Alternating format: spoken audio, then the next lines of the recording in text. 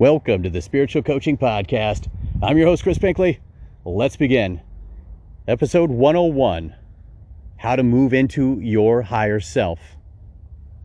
Now, this is a bit of a misnomer because you don't just say, okay, I need to do this, this, and this. I'm going to move into my higher self. It takes a lot of time, energy, and practice. You know, it's what we're all working on this incarnation.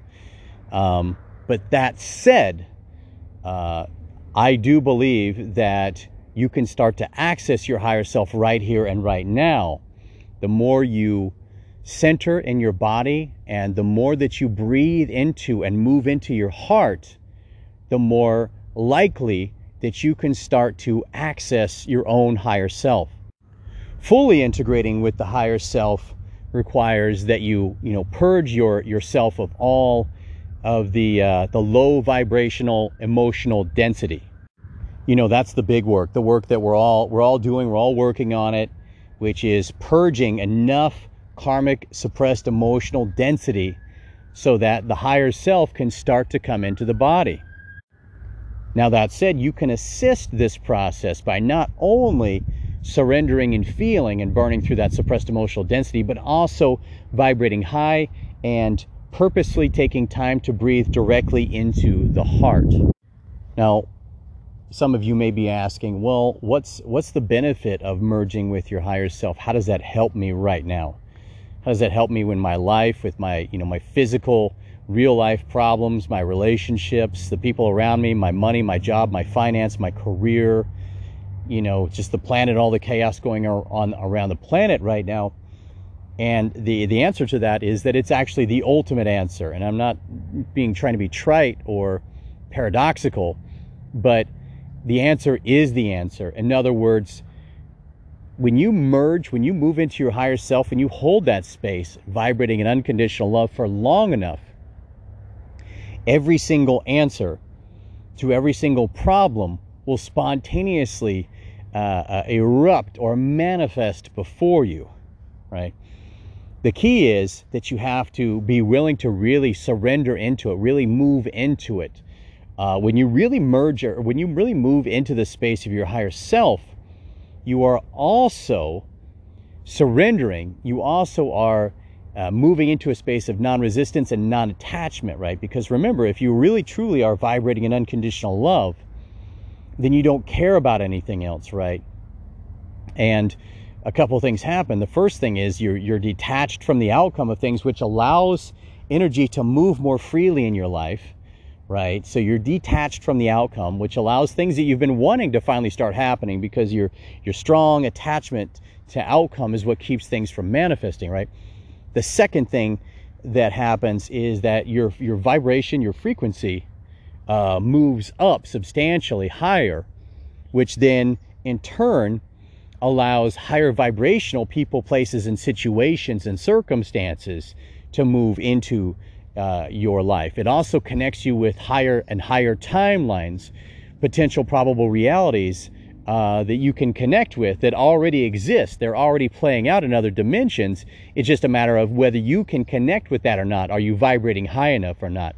And so doing this one thing, I don't want to sound trite or overly simplistic or overly, or overly real, idealistic, or however that comes off. But really doing this one thing could be the most important thing that you ever did in your entire life, because you become the healing.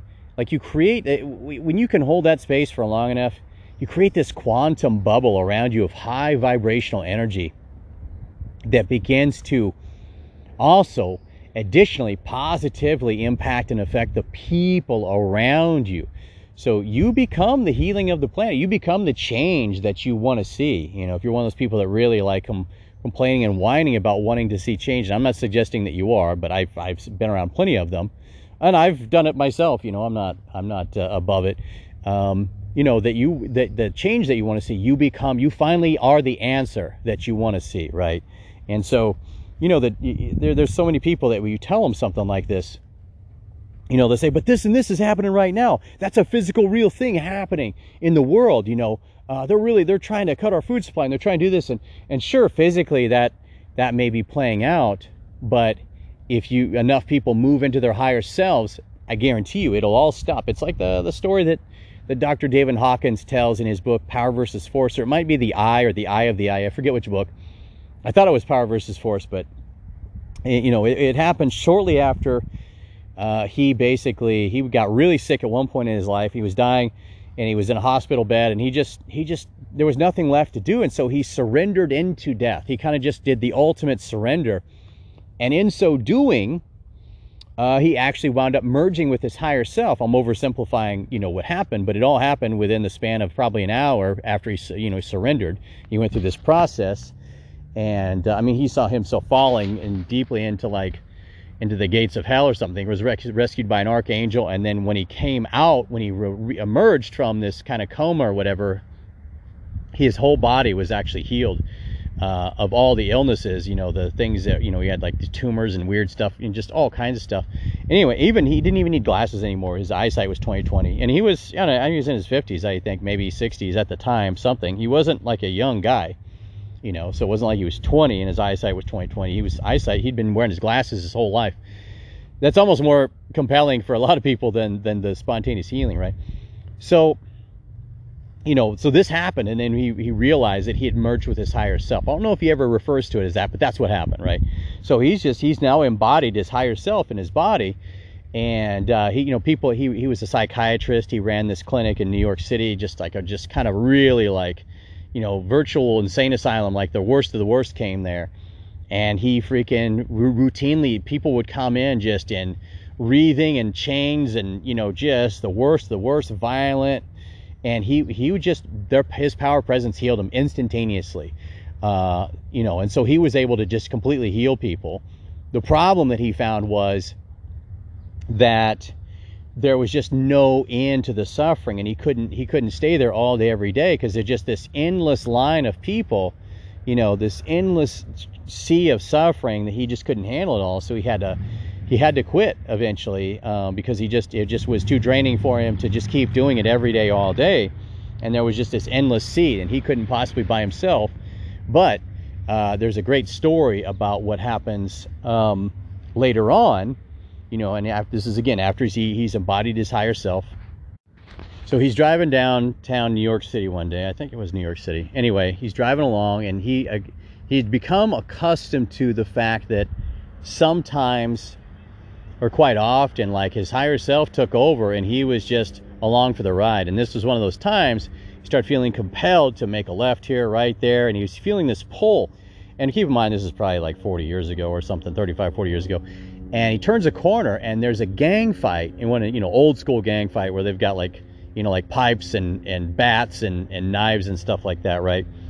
This gang fight getting ready to go down, and he stops his car, and he feels this something coming out of his chest, and it's this beam of light that it's almost like it has its own persona, or it's like its own control or whatever, and it just goes right in the middle of this gang fight, and he starts to see it just kind of encompass everybody, and before you know it, all these guys are about ready to erupt in this huge fight, this huge battle. I don't know, it was like 30 or 40 guys, something like that, and they all just start dropping their hands. They drop their weapons. Some of them even just drop their weapons right on the ground, and it's like they're coming out of this stupor, or like almost like a spell, or they're waking up, and they're kind of smiling and laughing, and they don't even know why they're there. They're clapping hands, and just like it just shows you the power of what one person who has embodied their higher self can do. Think about 1,000 people in their higher selves, just spread throughout, even just the country that I'm in right now, currently the United States. Just 1,000 people merging in their higher selves would change the face of this country. 10,000 people would change the face of the world, right? Because their power of presence is such that it just constantly, there's a quantum bubble around them where people just start to shift and change instantaneously, right? When you vibrate at unconditional love, when you truly vibrate at that, the power that you have to change the face of the planet, or just the people around you in a localized area, is it's amazing. It's awesome. It's awe-stricken, however you want to say that. So this is our destiny. This is what we're doing right now. This is what we're working towards on the planet right here and right now. This is what we're doing. The sooner that you start to make that transition and shift, the better off you'll be. The only caveat is, through the spiritual awakening process, there's a certain amount of hurdles that you have to get through, because you have to burn through a certain amount of karma first, suppressed emotional karmic density. There might be karmic incidents, things that you have to pay out a little bit. It's possible. I hesitate to say that too much, because a lot of people get really creative with it, and they obligate themselves to do things that don't serve their highest good because they think it's their karma, and when it could easily be, the lesson could be, that they need to step out of their comfort zone, or they need to put themselves first. They need to love themselves. So I'm always a little leery about saying that, but it is also true that this incarnation, we're trying to rebalance our karma. We're paying out karma. We're burning through the suppressed emotional karmic density created from the past however many lifetimes in this lifetime, and then you're able to integrate and merge with higher self. But provided that you're surrendering and feeling enough, you can start to reach for your higher self, right? As long as you're not forcing it, right? Like if you're just in deep depression, you need to probably surrender and burn through that stuff first. Let it out of your body. Let that emotional density out of your body. But then after that, start to breathe in love into your heart. Do some deep breathing right into your heart. Just breathe in love and light. Sounds trite, but it works. It starts to have a positive effect, right? And then just vibrate high everywhere you go. Just visualize, everyone before you. Just visualize them, just sending love to everything and everywhere, all the time, every day. Again, sounds trite, but it can start to have an effect, and it can also start to help you to merge with your higher self, right? Because the more you vibrate high, the more you vibrate at the level of love, of unconditional love, the easier it is for your higher self to potentially start to come into the body. So anyways, hopefully this episode was helpful. As always, if you are interested in coaching, head on over to ChristopherPinkley.com, fill out the Work with Chris form. Or if you're interested in having me come out, conduct a workshop, same deal. And until next time, it's, did I say it? Yeah, ChristopherPinkley.com, sorry. Anyway, until next time, take good care.